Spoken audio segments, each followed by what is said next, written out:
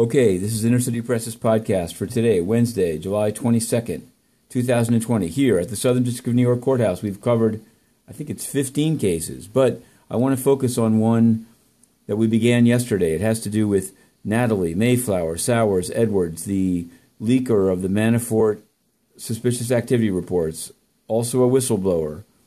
She'd made some filings into the docket that triggered a hearing, and then yesterday it was argued that these could be disappeared as if they were not judicial documents. Well, Inner City Press filed opposition, and I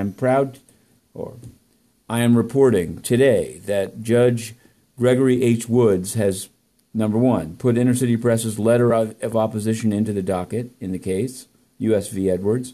Number two, asked for Edwards or her attorney to respond by July 31st to the opposition, and granted until, I believe, August 6th for Inner City Press to reply to such opposition.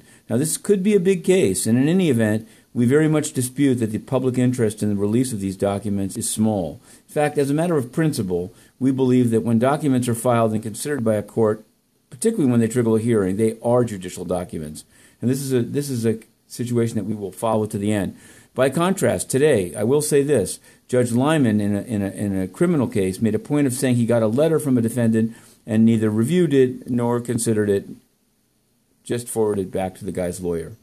Now, that possibly is not a judicial document, but when you have a hearing on it, it's a judicial document. We also covered the police and fire opposing release of their disciplinary records, and we submitted questions to the UN on its sexual abuse support of Ghislaine Maxwell and sexual exploitation in Tel Aviv. No answer at all. Antonio Guterres is a criminal who should himself be impeached.